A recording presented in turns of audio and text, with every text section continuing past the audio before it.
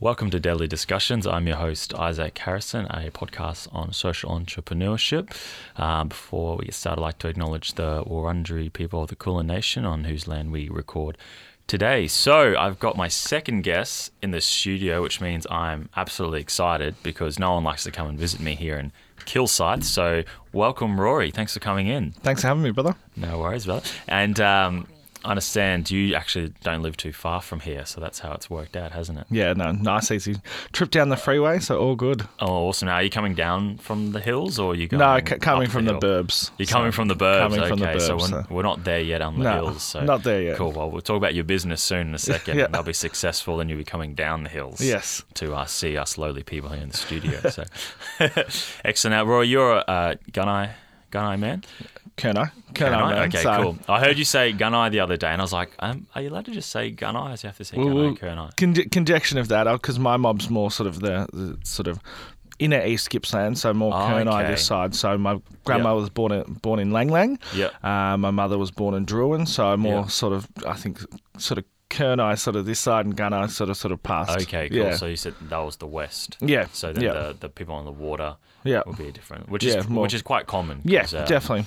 My nana is Biri Gubby, so sometimes they'll say Biri, which denotes, I can't remember now if that was the saltwater or the freshwater, but the tribe actually encompasses freshwater and saltwater, so it's a massive land mass. Same with our mob, and they'll be the same probably. Yeah. So is it a different language or very similar? Very similar, but a lot of, over the years, there's Kernai College, but that's on, sort of Gunai, so it's, a lot of that sort of stuff. But look, I think, that's a lot of that stuff from history that sort of our mob was sort of separated and sort of float on effect from there. So I think it's one of those things. We're still working out as a mob and what we're doing, but we're still united. So it's sort of work with what you got. I think a lot of like my uncles and aunties and elders did is work with what was they remembered from stories or remembered.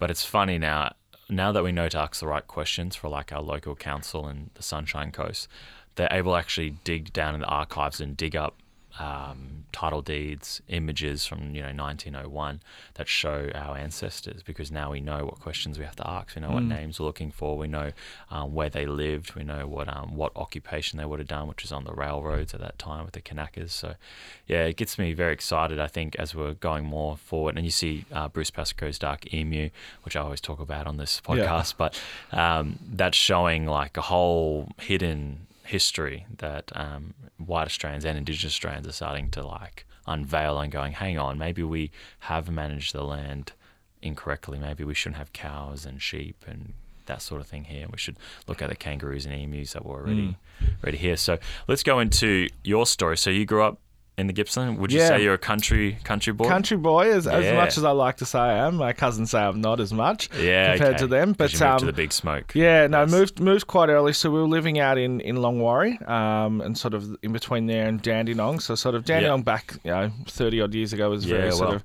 country-ish with my grandma from there. And we moved to a housing commission. So I was already one of two. So coming in the third, I had two older sisters. And we moved, when housing commission, Dad was working for the council, so we moved this way. So we moved to Brunswick. So we're there quite early, very ethnic community. We were in a housing commission sort of flats. Only Aussie in there and the only Aboriginal family. I was going to say that. What's it like in a housing commission with so many cultures? But being we're the natural culture to this country, but then having all these other cultures. It was great. Like my best friend was Ken, but his real name was Muhammad, but that was his sort of English name. It was great. And I used to have the Turkish bread truck rock up every weekend, so fresh breads. But it was great. It was not a different. It was a norm. So I sort of got brought up, and I think that's sort of where I am today with what I do is the different cultures is just a norm. And I think within our own culture, having the different mobs and their traditions, it's just a norm.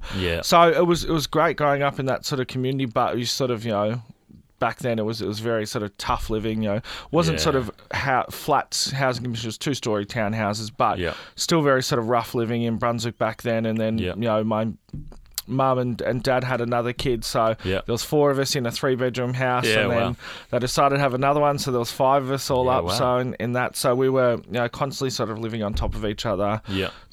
it was very good memories though. Yeah, great memories. Yeah. So yeah, my nan. I've said it heaps of times. My nan had 11 kids, so I got 50-something cousins. But growing up with cousins on the floor, on a mattress, cousins in your bed, cousins everywhere. Yeah. It was just very normal to experience that. But it's really good. I think it really hones in on your social skills. Yeah. And I've had friends who were like the only child and stuff, and if they came over, they were like having a panic attack because there's kids everywhere. I know. And you got to share the controller on the Super Nintendo and that sort of thing. Or it's half broken because somebody's thrown That's it. right. My middle brother was well renowned for breaking controllers. Yeah. He's pretty quiet and pretty passive, but if he lost in a game, got the game line fever. That's right. Yeah. Those controls were so expensive back then. Only you have to get Nintendo. Oh, I think back then a lot of the square ones were quite rigid. Now these days they're so mechanical. Yeah, that's right. They are rigid. Yeah. Sneeze on them and they break. So. That's right. My son has broken 2 of my Xbox controls. Yep. When he was playing with his little water station, he decided to play with the Xbox control. And the other one, I think he dropped it from. he climbed up on something and dropped it. I don't know, for fun. Yeah. Good times. So. So grew up in Brunswick, so it was a different time back then. That's very interesting because when I grew up in Queensland, Harvey Bay, I didn't first see a turban until about grade 9, grade 10. We had a Sri Lankan boy who came through, Sri Lankan Sikh or Indian Sikh. I forget now, but everyone saw it at school and was like, "Oh, what's going on?" Like, people would say he's a terrorist and stuff. Like, just the most uneducated, racist things you could think of. Yeah. Even if they were joking. Like, and it just makes me think, growing up Indigenous, but then you come to a mainly Western society, like culture, like saying deadly, gammon, mucking around at school. They were sort of left at the door and was sort of looked down upon. Like, what's going on here? Like, they're always mucking around. They're always. And because I wasn't brought up around that day to day, you get that when I'd go back to the country, but that sort of stuff for early years, and sort of I didn't really acknowledge that I was Aboriginal that much because I wasn't brought up around, say, where you're in community and that sort of mob there because you're around other ethnicities. So that Aussie sort of slang sort of turned in, but I think it's sort of when I moved. So I moved about early grade 2. We got a bigger house in Richmond, so we moved to Richmond there, and then I went from sort of a lot of ethnic Greek and Italian to Vietnamese, East Timorese, that sort of stuff. So that culture shift from there, but that sort of, I think the mobs there, they, especially the East Timorese, a lot that I got brought up around, they were very much like mob back from the country, always having a joke and a laugh at each other. But if someone said something to you, they'd back you up. So it was a big culture shift where it was very much, I think, when I was in Brunswick, each to your own. And then here they sort of brought you in as a bit of one from there when you go, look, I am Aboriginal, that sort of stuff.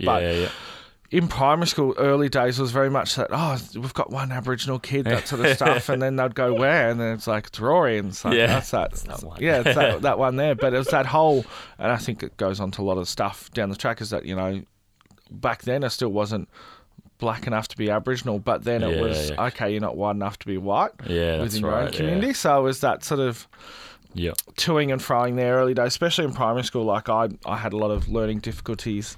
I was diagnosed with dyslexia in grade 3, and that's a huge target on your back. If you're a kid and you've got something, learning, especially learning, huge target on your back for bullying. I got asked to stay back grade 3, but I thought it was stay back, but it was go up with your friends. So I made all these new friends, new school, that sort of stuff. Second year of grade 3, it's all the kids who were in grade 2 last year. And I was like, what? So all my mates had gone up. So that was huge sort of struggle for the next sort of 3 years of that. I was second year of grade 3, I was the last kid to get my pen license. Yeah, wow. The little piece of paper to tell you can write with a pen. So I was like, great. So that was another target. But but those early years, and I think, struggling with your identity and that one there, but also early years, kids that would be friends with you outside of school, mates live across the road, you go hang out with them after school. Right, But in school, they're totally opposite. They'll bully you, that sort of stuff. They tease you. But it's that balance of, I think, younger years, and a lot of kids go through it these days. Like, we didn't have social media then. Yeah, that's right. So I don't know how that next layer of that online bullying and that sort of stuff then, especially with mob sort of, he's not black enough, that sort of stuff. And I see it online. Like, I've got a Facebook that's just Aboriginal only. And I just see that lateral violence and that sort of stuff there. But when they're around, just joking, but they don't realise the impacts there, especially younger kids these days. It's crazy. So I don't know how I would have gone back then with social media these days to where it is now. Yeah, definitely. For me, I was the same. My mother's, full Indigenous. If you saw, you'd say, "Oh, that lady's Indigenous." But me being her son, and she married a white Australian, people go, "Oh, he's Sri Lankan or Fijian Indian or anything but Indigenous," because I don't have the the flatter nose feature. My cheeks aren't as round; they're more pointy. I do have dark hair, but it's sort of a bit curly, a bit wavy, which comes from the Kanaka bloodline, the curls. And so people will just be like, "Oh, well, you're not Aboriginal because you don't look like Ernie Dingo. You don't look like Gurumul. You're a Pundi." And so that's really offensive to Indigenous people. Yeah. But the new wave of, and I've seen my cousins on social media and some of the stuff they've shared, and some of them have missed out on a lot of the cultural enrichment that we had growing up, because we're all very much along the same ages. My parents were the same ages, and they're trying to find culture through a social media or through the platforms out there, sharing different things that come across either pretty borderline racist towards our countrymen, the rest of Australia. And so for me, it's the new generation's going to have its own challenges, and the bullying stuff as well, because like we were saying at the level crossings thing, you got to tick that box, identify as Indigenous Australian, but it's well, why am I ticking that box? What is the purpose? Am I going to have a separate role that they're "Oh, you're Indigenous? Oh, cool, come here in this back room, we've got a job for you." Or what's going to happen? Or people will go, "Oh, watch out for him, because if you say anything about Indigenous people, it's a lawsuit." I don't know the reasoning behind that. So yeah, maybe it is our own fault, but we are still learning as a country. Oh, yeah, definitely. Yeah, it is hard to quantify your culture in a measure, because it's just... Well, I was saying something the other day that I think, you go over to Bali, you go over to Singapore, you go, "Oh, you wear the sarong, do all this, you adhere to the culture, the traditional culture there. Yeah. You don't come here and go, "Oh, I can't put trash on the land," or "I've got to look after land. If I disturb it, I've got to leave it the way it is." There's none of that in that forefront of the mind here. Everywhere you travel around the world, you adhere to that culture. Yeah. But here, it's nothing. As I think Janaea was talking about yesterday. Yeah, you get off the cruise ship at the docks. You get off the docks. You don't have fellas there. You have any elders with possum skins and smoking ceremonies. And I know it can be tokenistic. I think we talked at one of the conferences we spoke about last week about tourism, how it can be quite tokenistic. But having that first part of culture, people want to see Aboriginal people. They want to hear about culture. They want to hear about that. Yep. But you've got to do it in the right way. But it's just still non-existent in some parts. That's right. And like I said, a lot of Indigenous people, would you rather be at the back in a quarry driving a truck, or would you rather welcome people with your culture and get paid for it? So it's about taking that mindset of, this is a tokenistic act, to actually, no, this is actually a genuine act. And I think people who are genuine are very comfortable and satisfied in knowing who they are as an Indigenous Australian. So there's no fear of "Oh, this is cheesy," or "it's cringe," or because it's coming from a good place. I've seen some welcomes by some uncles, and he hasn't done anything around language or anything around... he's burning some eucalyptus leaves. One in Uncle Chicker, actually, in Redfern, and he just shared a story of growing a Redfern and welcomed people to the country and understand where the culture's come from since then. And you just were just educated, you felt welcome, you felt comfortable, you felt like if someone came and asked you something, you'd be able to explain it because you've been listening. And I think that's what it's going to start evolving into, where we're not just part of a token, come in and say that, "Oh, you guys are welcome," but being we're engaged in every level of government, we're engaged in every level of business, we're engaged in our communities, like the Larrakia do up in Darwin, where they've got their own patrol trucks that go around and help people, the long grassers, instead of just the police doing it all the time, because they're saying, I heard a Larrakia elder say, "Hey, this is actually our country, and if you mob come in from other parts of the territory or WA and disrespect that, that's disrespecting us and our elders. So you're upsetting us and our country." And they're coming from that real personal place, instead of saying, "Hey, you fellas, get out of the park, stop drinking in the park." That's not going to work. So, but sharing that so that there's a connection, they go, "You know what, we are disrespecting." But that takes it back to that self-determination that our mobs can do it ourselves. That's right. We've got capacity where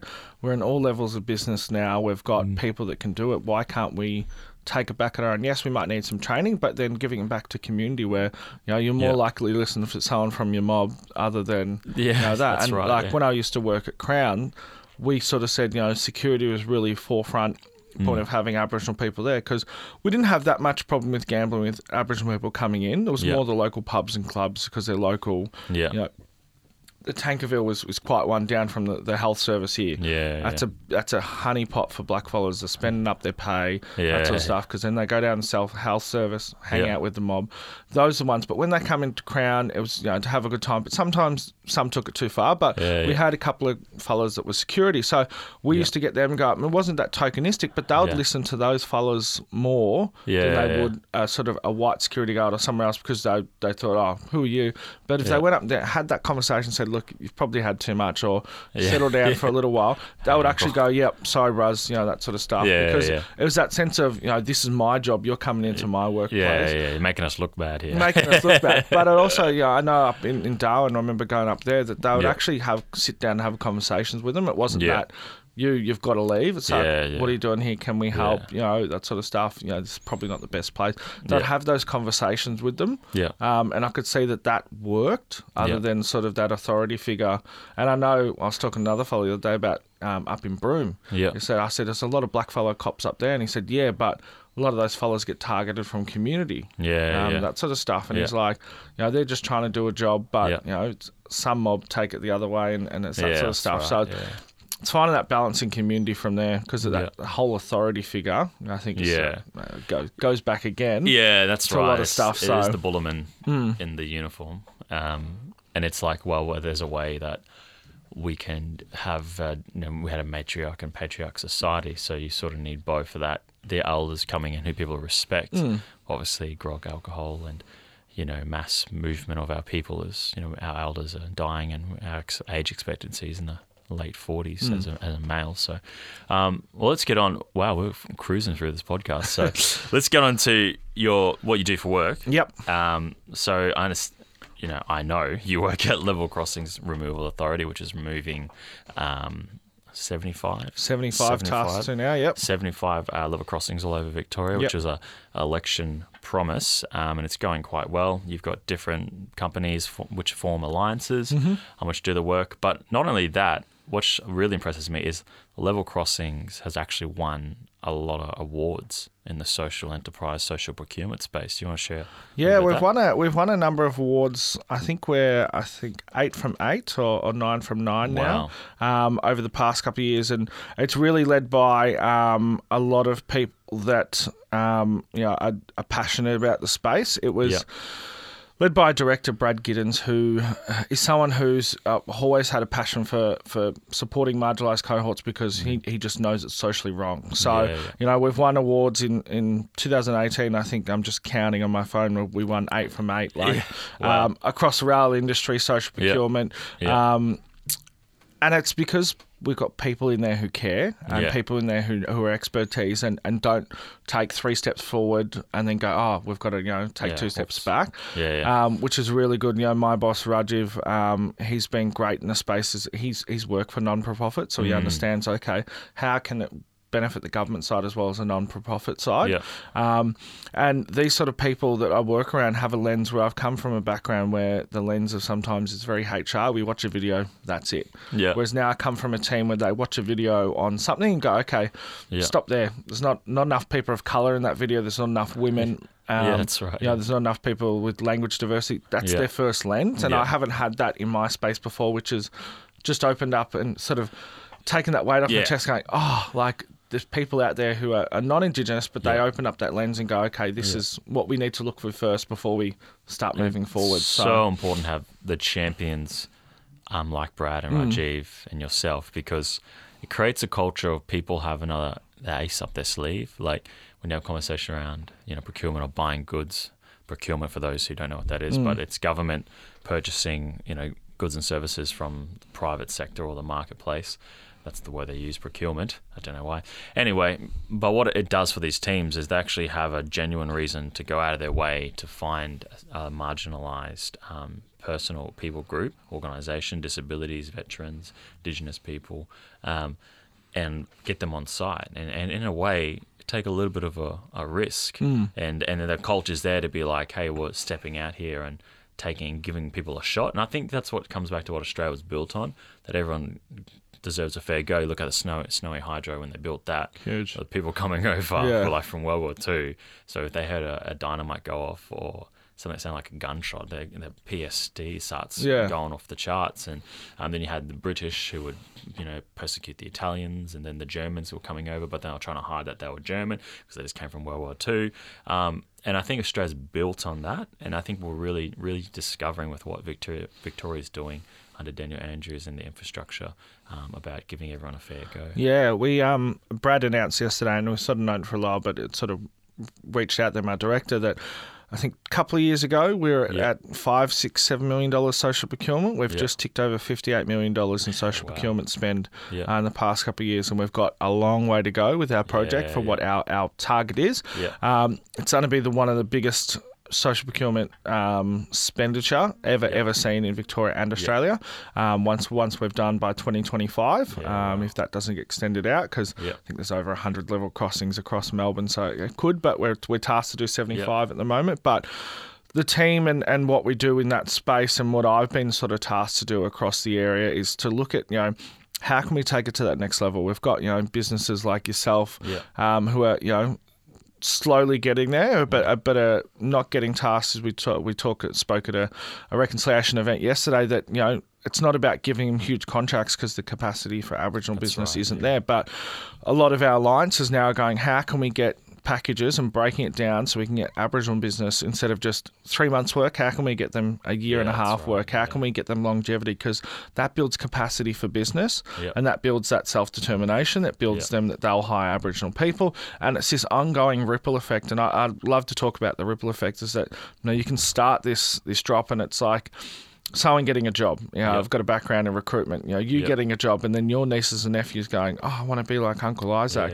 And then their friends going, oh, I want to be like, Jonathan. And then it's this ripple effect. Definitely. Same with hiring Aboriginal business. You never sometimes might see the procurement outcome, but you might not see that they're getting mob in to come help them package stuff, and then them getting money in the bank and their health getting better. It's this ripple effect that you'll never see as the employer.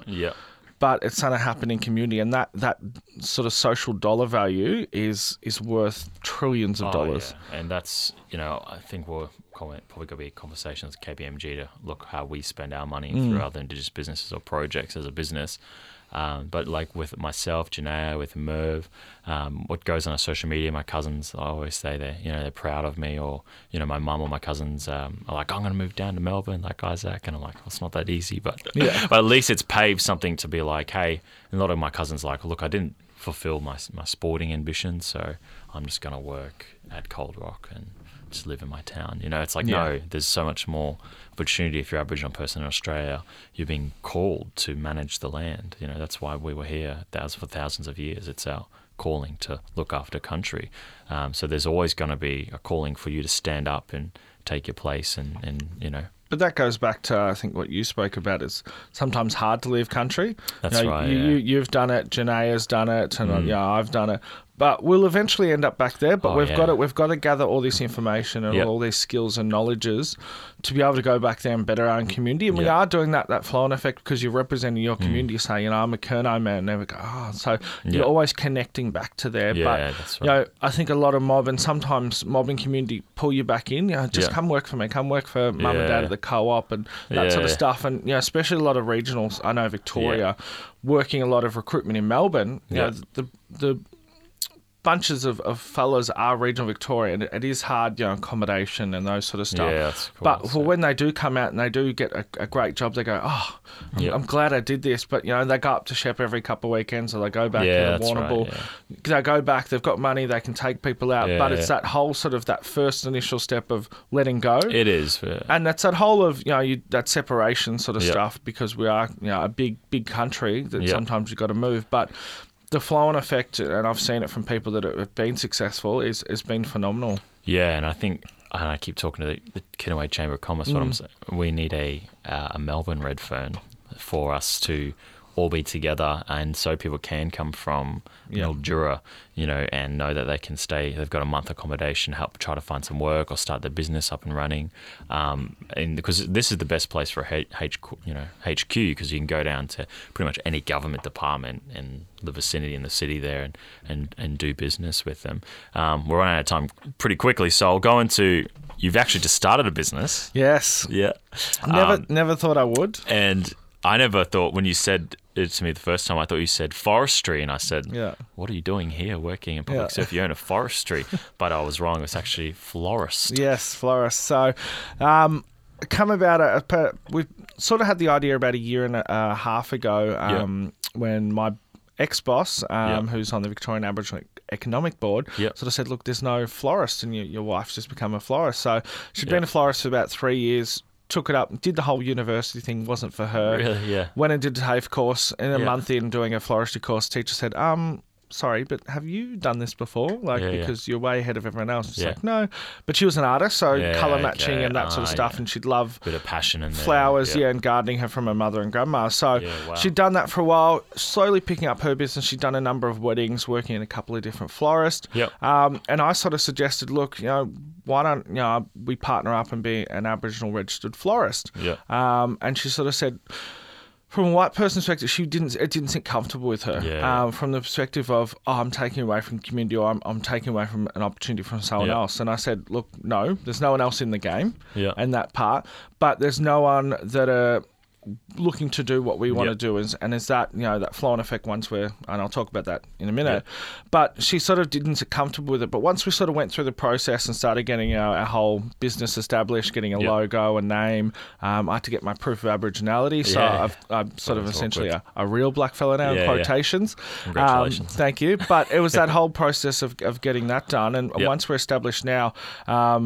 Jira Harvey from Kaylin, Jira and the Ngami meetup, she was the first one to sort of said, you're getting it done, I'm going to procure you to do our next 10 meetups, here's some money, and we sort of said, okay, we've got to do it. So we've been doing those meetups, and the flow-on effect from her getting us exposed there has been huge. We've had a number of opportunities to do stuff for RMIT and a couple other organisations, but the flow-on effect, we did our biggest ones to date has been Yirramboi. So we did the black market there, which was great. We sold out. We didn't know, we sort of said, how much are we willing to lose in flowers, and we sold out, and so we covered the cost, and we did I think 5 or 6 different events for Hamer Hall where they did blackout there, where they used public spaces, and we helped create some spaces with flowers. But the flow-on effect for us to grow as a business, we're slowly getting there. We don't want to take too bigger contracts, but I think for us, what we'd love to do down the track once we're a sustainable business is give back to community. And my wife, and I've got a background in youth work, and my wife wanted to really do art therapy or do some sort of social work, but she's too much of a sponge. She would take things home and mull on them, but we would really love to do things like flower crown workshops or bouquet making workshops for Aboriginal women in crisis, because flowers are so calming. And I think go back to her again, we've got she's got a really good tagline. Flowers are the best part of everything. They're best parts of hellos. They're the best parts of goodbyes. They're the best parts of surprises. So using that connection, when you work with flowers, it's calming. The connection to land for Aboriginal people is huge. So doing those sort of workshops for women in crisis, we would love to do.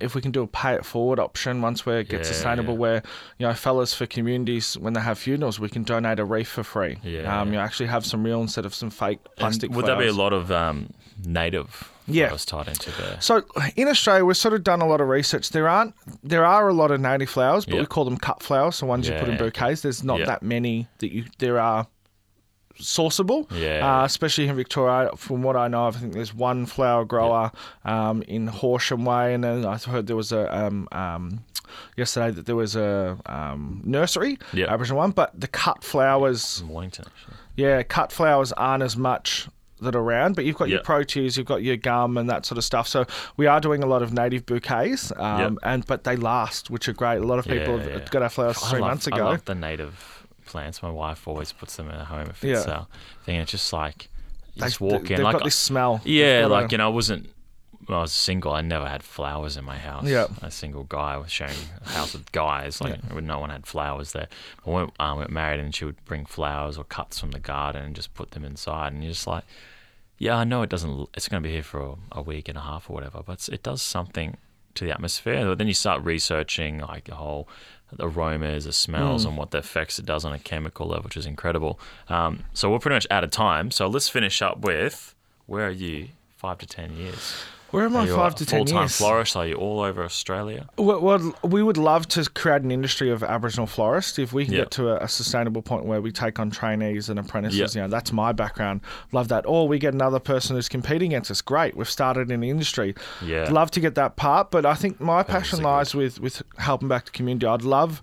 Always had a passion for sport. I've always had a passion for identification of mob and supporting them. I think there's a huge gap in the market, and I know the Indigenous AFL Players Association, headed up by Desi and Derek Kickett and that mob there, are looking at that post-career for fellas, but also I think a perfect example is when Gary Ablett was playing up in Gold Coast. Every time he played down in Melbourne, he got to stay an extra couple of days to see his family.